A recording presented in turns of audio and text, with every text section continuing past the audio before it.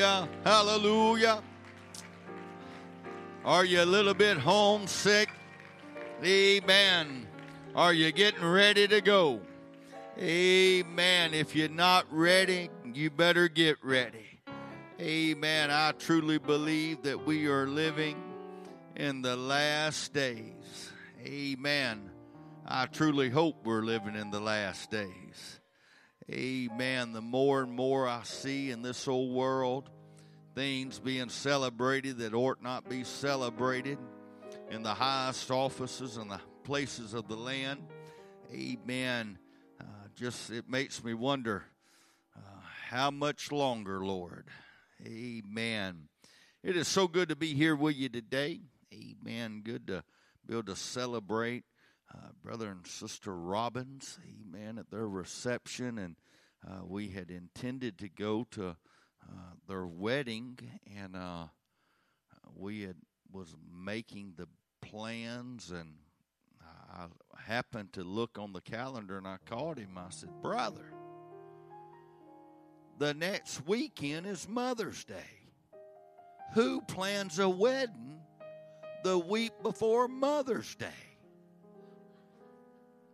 A long way off." I'm not going to say who he blamed it on. I'm not going to get in the midst of all of that. But it just wasn't possible. We regret that and hate that, but so thankful that we could be a part of last night. Amen. And it's only fitting we were a part of their first date. And I told my wife, I said, "Now we can't play chaperone this whole time. Now, this is ridiculous." And so good to meet Brother and Sister Akers. Amen. And enjoyed meeting them. And I just kind of felt a little kindred spirit with him. Amen. And just enjoyed that so much.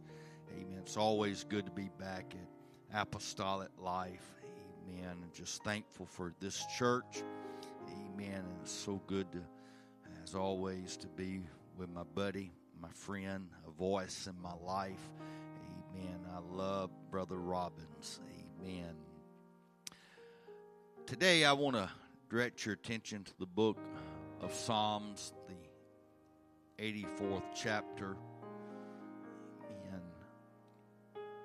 Psalms, the 84th chapter, verse 3.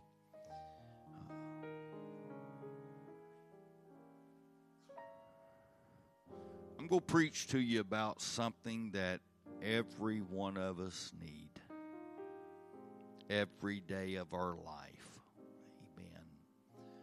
Psalms 84 and verse 3 says, "Yea, the sparrow hath found an house, and the swallow a nest for herself, where she may lay her young, even thine altars, O Lord of hosts, my King and my God." The sparrow hath found a house, and the swallow a nest for herself.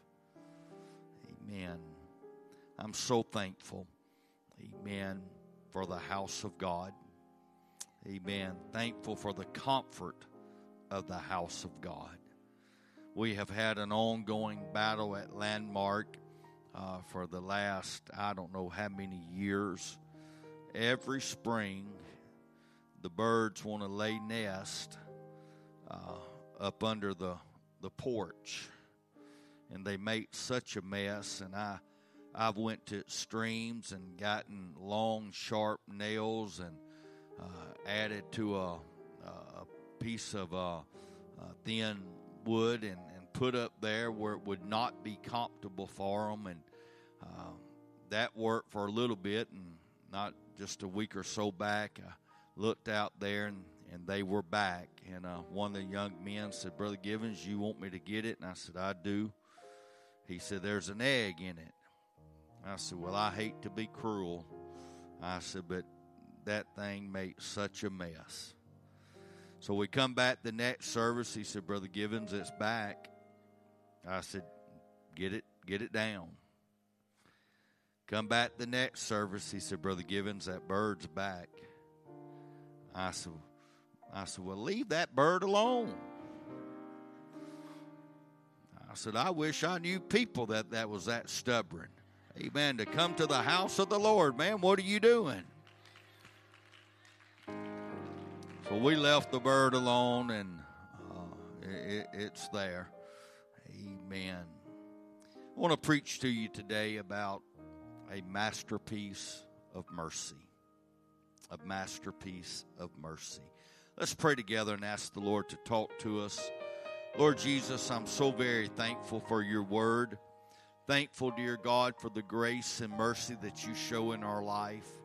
I'm thankful, dear God, for all that you do for us, God. The way that you wrap your arms about us and you just love us, dear God.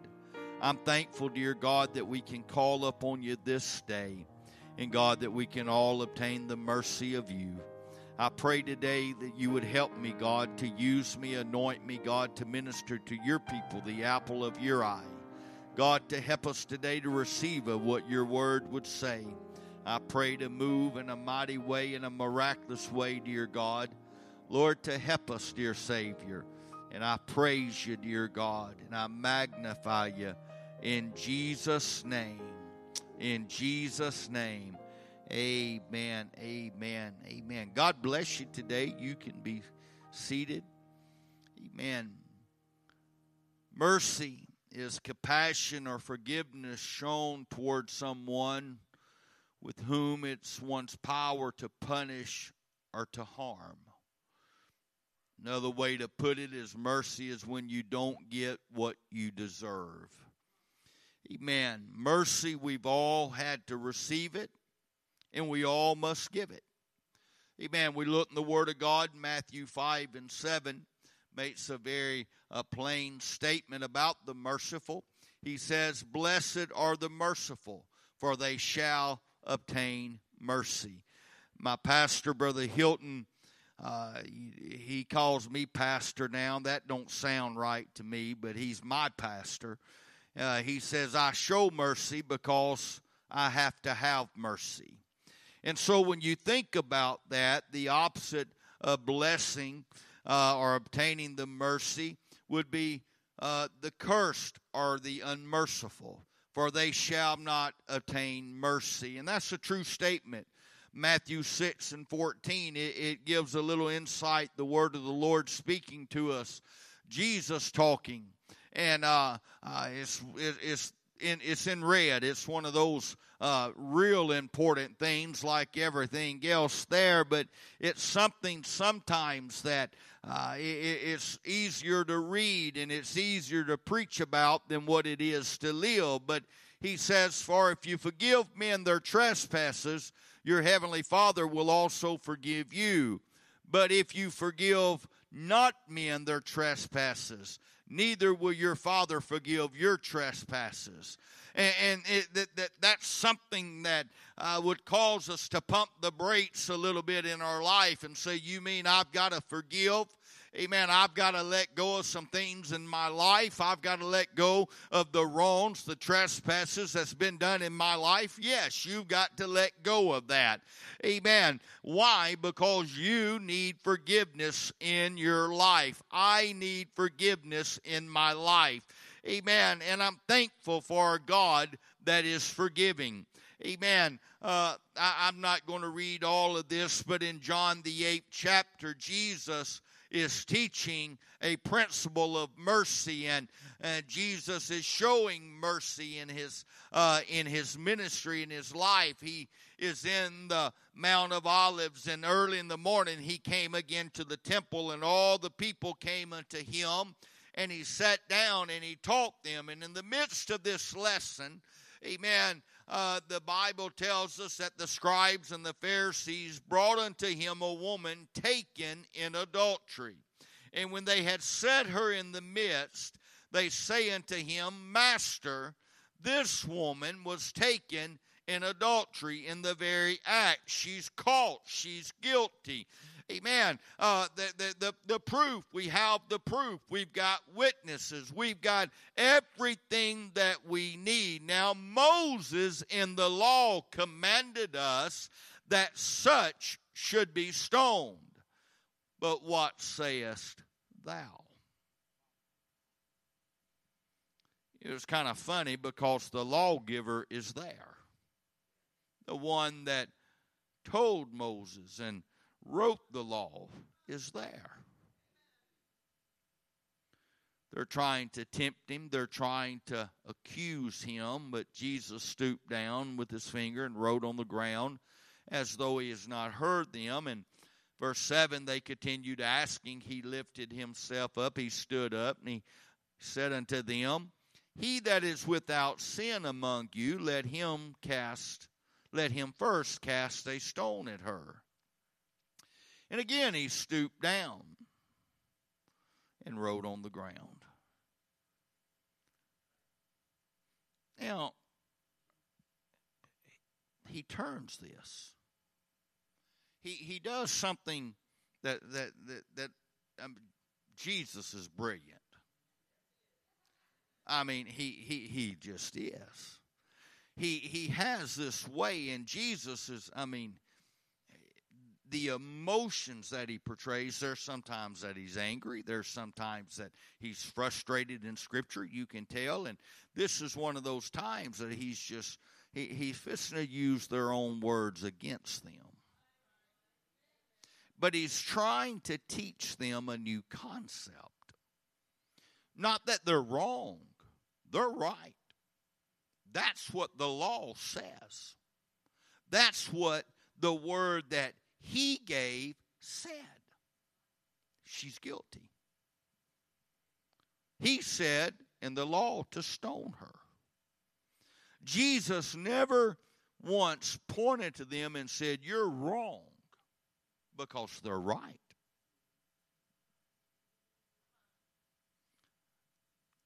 Sometimes we're wrong when we're right.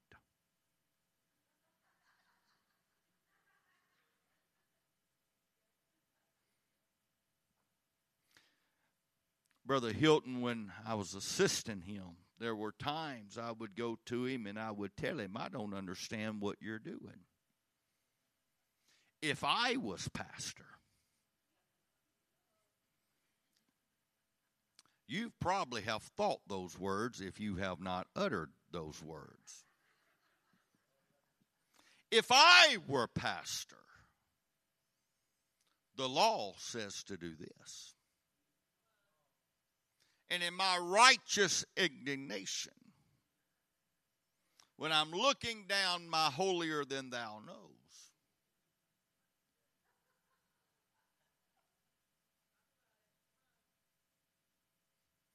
Jesus said, I'm not wanting you to look at her. I want you to look at you.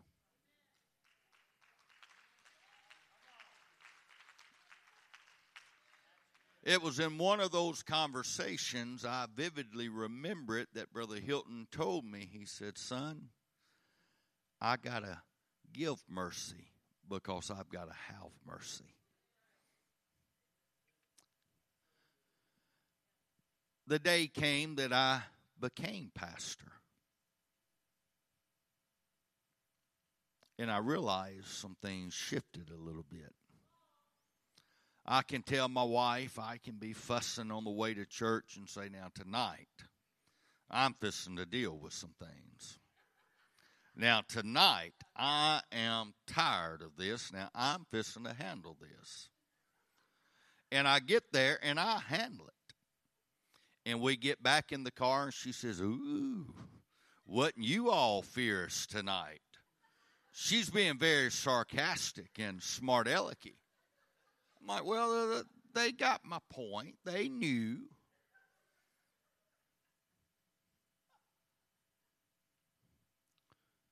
I realize even as pastor that there's sometimes those folks have got to show me mercy. This recent election, Brother Hilton's, it actually been about 2.5, maybe 3 months since I even preached at the church at Monticello. And he told me, he said, I'm afraid to have you back. He said, you always do so good. He said, you go drop the ball one time, and I don't want to drop the ball right before we elect you. So you just he's very good for the confidence. But I told him the other night, I said, there's going to be a time that you're going to wonder what in the world I'm talking about when I'm preaching, and I'm going to wonder the same thing. I'm not going to make sense. I'm going to drop the ball, and I'm going to need mercy. So Jesus is teaching in a very serious subject here, but he turns it back to them, and he lets them know, he said, you got to look at yourself. If you're without sin, go ahead and cast the first stone. And they're convicted by their own consciousness because they remember times that they've been caught. And I'm going to tell you something. It may not be this exact scenario, but every one of us has been caught before. We've been wrong. We've been guilty. Amen. And so Jesus is saying, don't look at her, but look at yourself. And they went out one by one, beginning at the oldest, even unto the last. And Jesus was left alone with this woman, and standing there in the midst. And Jesus again stood up, and he saw the woman. He said, woman, where are those that thine accusers? And hath no man condemned thee? And she said, no, Lord. And no man, Lord. And Jesus said unto her, neither do I condemn thee. Go and sin no more. What an amazing way to teach this. He's turning this around. And in our lives, if we would do that when we're dealing with people, amen, when we're dealing with brothers and sisters, when we're dealing with people that are caught in faults, if we would look at our life, amen, before we start casting judgment, and we would realize that I would want somebody to be a little bit different in my life. I would want somebody to handle my life a little bit different. I would want somebody to treat my child a little bit different in the circumstance that they'd been called in. Amen. And so Jesus is doing this. He's not condoning, amen, but neither is he condemning. Amen. And so when they looked at this, and he's turning this around, he's not justifying. Amen. He said, don't do it again. Go and show and sin no more. But he's showing a guilty woman mercy. Amen. That's one of my favorite Bible stories. Amen. Because this woman is wrong in every sense of the word. Amen. This woman is wrong. Amen. By the word of God. Amen. And that gives me hope. Amen. Because there's times, amen, that I got to come boldly into a throne room of grace and say, Lord, I need you. Amen. I've messed up. I need you. And my friend, that scripture is there because we can come boldly in that time of need. Amen. That we can reach to him. Amen. The mercy that he shows is because his love is so great for you. He lived it. He lived it. He taught it. Matthew 27:15, when Pilate was trying to niggle a way around that he could get Jesus off. Jesus has not done anything wrong. He's not worthy of death. And the governor was wont to release unto the people a prisoner whom they would, and they had a notable prisoner, a man there that was very famous, but famous for the wrong things, and Barabbas. And verse 17, therefore when they were gathered together, Pilate said unto them, whom will ye that I will release unto you, Barabbas or Jesus, which is called Christ? He thought he had this solution figured out. There's no way they're going to want Barabbas. There's no way they're going to choose this man. This is the most vile prisoner I can think of. There's no doubt that that Pilate looked at one of the advisors and maybe the chief of the prisons and said, who's the worst guy that we got? Who's the most terrible man that's in there? Give me a name, quick. Well, I got to go out and I got to present somebody. And they said, well, we got Barabbas. You know, he's pretty well known. He's a murderer. He's a seditioner. He's everything that anybody would not want. Surely they wouldn't want him to be released. And the governor answered and said, which one of the twain, which of the two would you that I would release unto you? And they said, Barabbas. Pilate, he says, what shall I do then with Jesus? What am I supposed to do with him? And they say, let him be crucified. Crucify him. That's what we want you to do with him. This made no sense to Pilate. He could not understand this. This is crazy. I picked the worst that I could find, and you're going to choose him?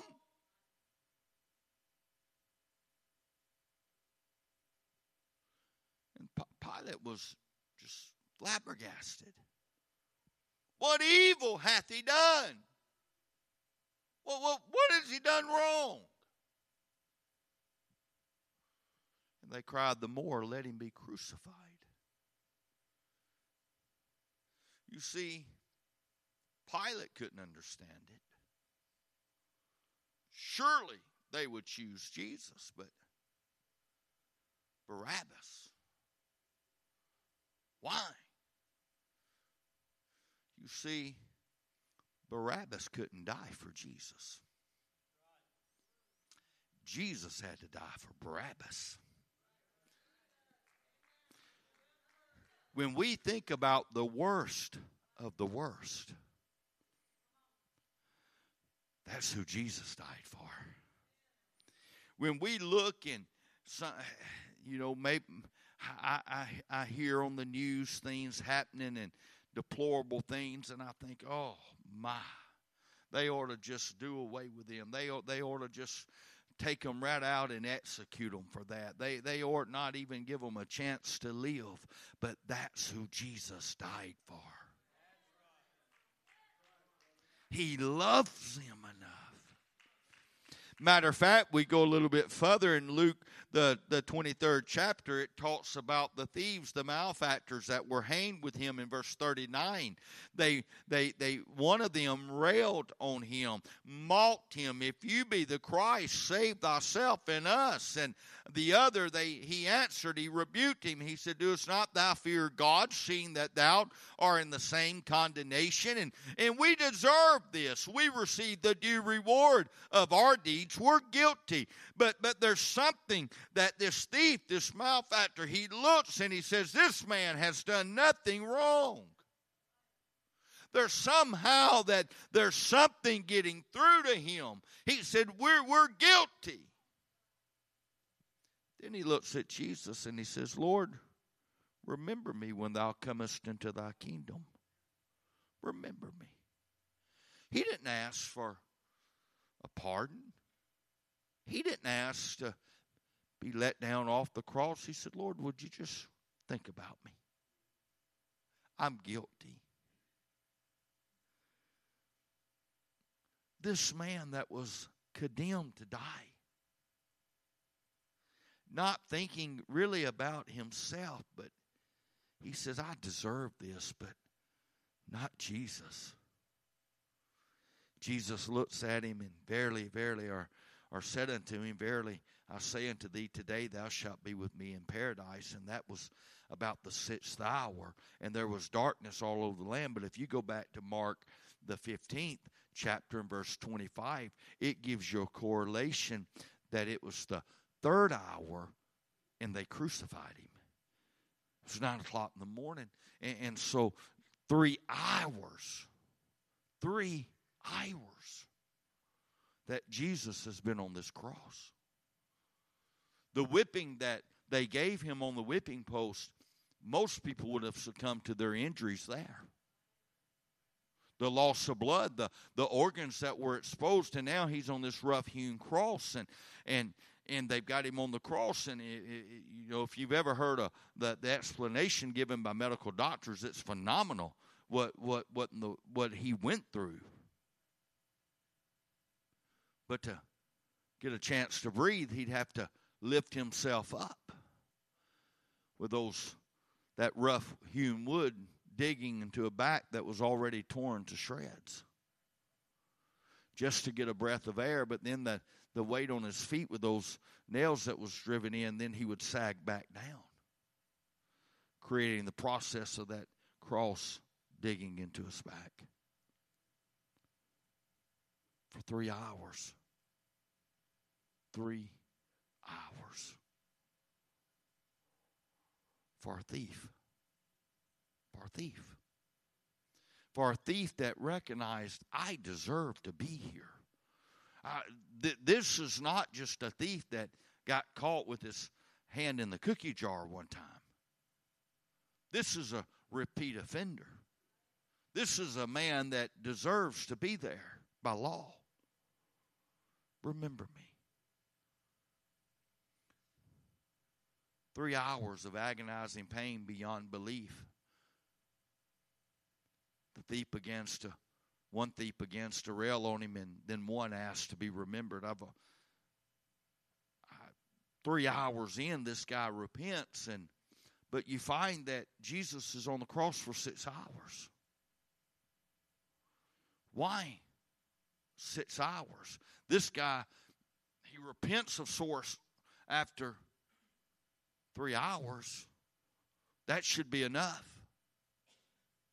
But could it be that he waited another 3 hours for a cry from another thief asking to be remembered that never came? Could it be, Brother Akers, that he said, you know what? I waited for 3 hours for this one. I'll wait 3 hours for another. Mercy. Mercy. You see, all he had to do was to die for my sin. That's all he had to do for your sin. If that would have been me, I can understand the agonizing prayer in the garden. Let this cup pass from me. I don't want this. This is not what I would do. I want it to pass from me. No, you got to go to the whipping post and you got to go to the cross. How long do I got to stay on the cross? You got to die for the sins of the world. Okay, let me die quick.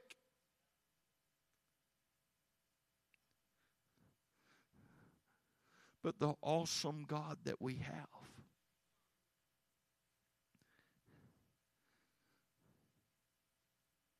there's a thief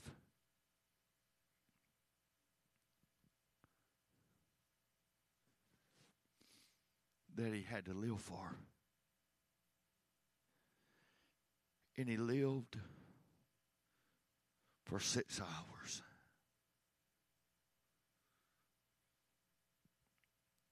When all he had to do was to die for mine. I'm trying to paint you a picture today of the great mercy of God, of the goodness of God, because all of us need this picture in our mind, but maybe you don't need it so much today as maybe in the future. But there's somebody here today that you're just wondering, is there hope for you? Maybe you feel like you've messed up beyond any mess up possible. But I'm here to tell you today and to paint you a picture of a masterpiece of mercy of what God would do. We can look at the adulterous woman, man, and we can look and we can understand that the word of the law, but we see where mercy steps in, where the goodness of God is there. And he's not condoning, but he's not condemning. He says, go change your life, sin no more. We can look at Barabbas and the thieves on the cross, and we can look at all of that. Amen. Because someone, when you look at their life, someone loved them. They're maybe a parent, a spouse, or perhaps a child. Amen. They were somebody's loved one at some point in life. And not everybody looked at them the way that we look at them, the way the news portrays them. But there's somebody that looks at them and said, that's my baby. Amen. And they see and they see them as what their mind builds that story around them. You see, the way love changes the way we see. Have you ever made this statement? If that was my child, if that was mine,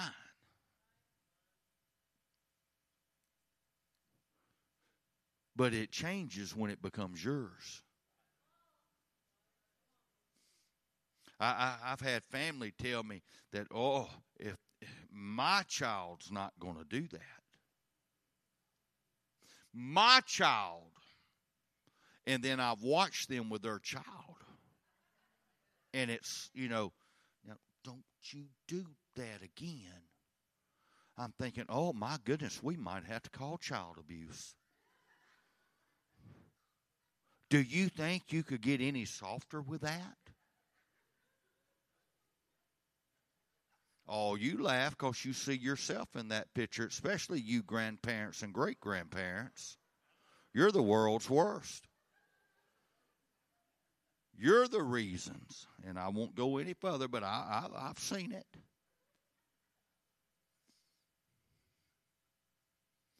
Love changes the way we look. Love changes the way we see. And somebody loved every one of these. But when you look at the mercy of God, when you look at what God did for them, how wonderful that was. But then in the midst of that, and you find in our text in Psalms 84:3, you look at really what a great picture that mercy paints. The Word of God paints of mercy. He says, yea, the sparrow hath found a house, and the swallow a nest for herself, where she may lay her young. Even thine altars, O Lord of hosts, my King, my God. And you look at that, and that really, on the surface, it doesn't seem like a whole lot. But if you dig into a little bit about the sparrow, you'll find that the sparrow, they're common. They're a common bird to see. But among a lot of bird lovers, people that watch birds, sparrows are among the most hated bird because they're mean. They're murderous even. They are hateful birds. They'll drive other birds away. I was reading and doing some study about them and said they will enter into a nest and they'll see a nest of another bird and they'll go in that nest and they will just peck holes in the other eggs just to kill them. Many times when those eggs have already hatched out and it's just the hatchlings there, it's just the baby birds, that sparrow will go in and just peck them in the head just to kill. They're hated. But the masterpiece of mercy, when the Lord begins to paint his picture of mercy, we can see Barabbas being there and the woman caught in adultery. We can see the thieves there. And somewhere over there in the corner, I see myself being painted in, Brother Robbins, and I can see that. But I never really wondered about the birds, the sparrow that was there. I didn't really understand the significance of that, of how often he talked about it. Amen. But it has to include the sparrow because the sparrow has found a way into the house of God. Even at the altars, the sparrow is there. Amen. Luke 12:6, he gives us a little bit more insight. Amen. He says, are not 5 sparrows sold for 2 pennies, if you would?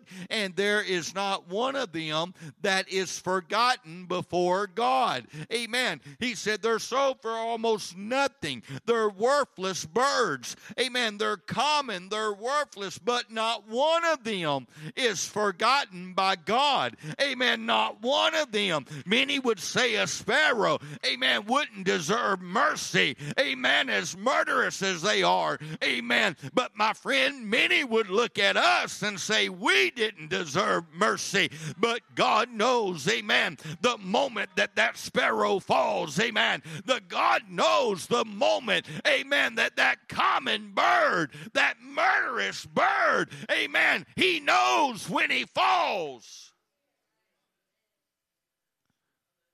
But then he talks about you in verse 7.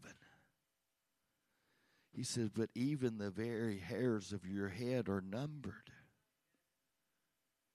Fear not, therefore, you are of more value than many sparrows. He said, if I know when they fall, if I know, amen, when they falter, amen, when one hits a glass and it falls to the ground, amen, when a BB is shot by a little kid and it kills one of them, amen, when something happens, amen, that sparrow falls, the master says, I know where they're at. But in that place in your life when you're the one that's caught, when you're the one with the head down, hanging in shame, when you're the one that's being crucified, amen, by the voice of the enemy, the things that are going on in your life that you feel that you don't deserve any mercy or grace in your life, when you feel like you can't get up and go again, when you feel like there's no hope for you, he says, I want you to know you're more value than many sparrows. I want you to know I know every detail about your life. I can know every detail about you. Amen. Even to the numbers of hair that is on your head. I know everything about you. Amen. I'm so thankful for our God that loves me, and I'm so thankful for our God that loves you. Amen. A God that cares about you. Amen. I want you to know today that I don't know where you've been at. I don't know what you've gone through. Amen. But I want to tell you something. God is more interested in your future than what he is in your past. Amen. You got a God that loves you. Amen. You got a God that wants to reach in your life. And church, I'm thankful for the change that God has made in our life. Amen. I wouldn't always be like this. In 1992, God changed my life. In December the 13th, in 1992, it was a life-changing day in my life. Amen. That God forgave me of my sins and washed all of those sins away. Amen. But it wasn't always like that. Amen. And today, I might be comfortable putting on a suit and tie and coming to the house of God and preaching. Amen. But I still remember, amen, much like the word of God in 1 Corinthians 6 and 9, and it talks about everything, amen, the bad, amen, people that we wouldn't be associated with, fornicators and idolaters or adulterers and the effeminate, the abusers of themselves with mankind, thieves, the covetous, the drunkards, the revelers, the extortioners, all of those, amen. But then, amen, the writer, the preacher, amen, he says, and such were some of you, amen, that you got to remember where you were at, amen. You got to remember before the grace and mercy of God reached down into your life and picked you up, amen. Why do you got to remember that? Because you got a God that loves you. You got a God that's reaching, amen, and if he reached for you, amen, I got to reach to somebody else, and I've got to pick them up, and I got to tell them that there's hope for them, amen, that you can be saved. You're more valuable than many sparrows. Your life may not be what you wanted it to be. You might be at a point in your life and you think, I sure had different dreams. I had different hopes. But you can still be a part of God's masterpiece of mercy. You got a God that loves you. I don't know what happened to the woman after Jesus showed mercy, Brother Akers. I don't know what she did with her life. I sure would love to see a postscript of that. I don't know what Barabbas ever did. Oh, I wish I knew. I wish there would have been something that would have been written about what Barabbas, what a change that he made in his life. But I don't know. We can ponder those questions, but the question today is, what will you do with it? What will you do? You see, he loved you enough that in due time Christ died for the ungodly. He loves you. When life is not what we want it to be, he gives us the opportunity to be born again.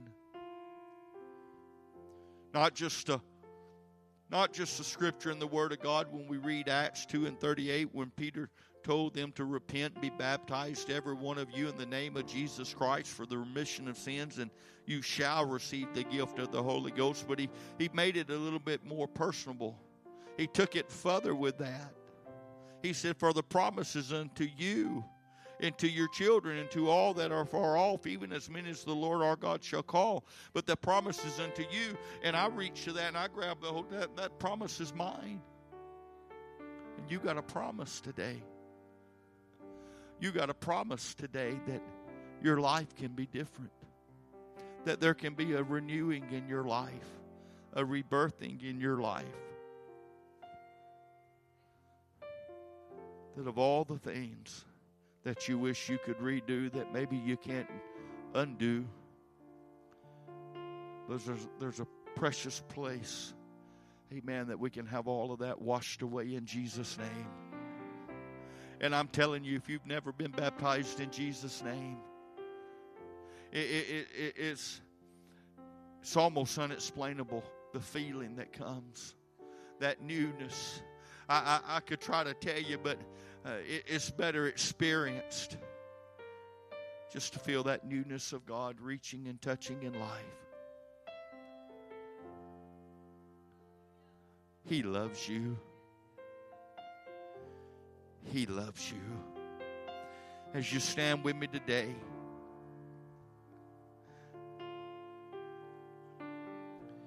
and he gives us opportunity to be born again. You know, sometimes even as a long-time saint of God, there's times that I have to find myself at an altar. And I have to lay before him and say, Lord, I messed up.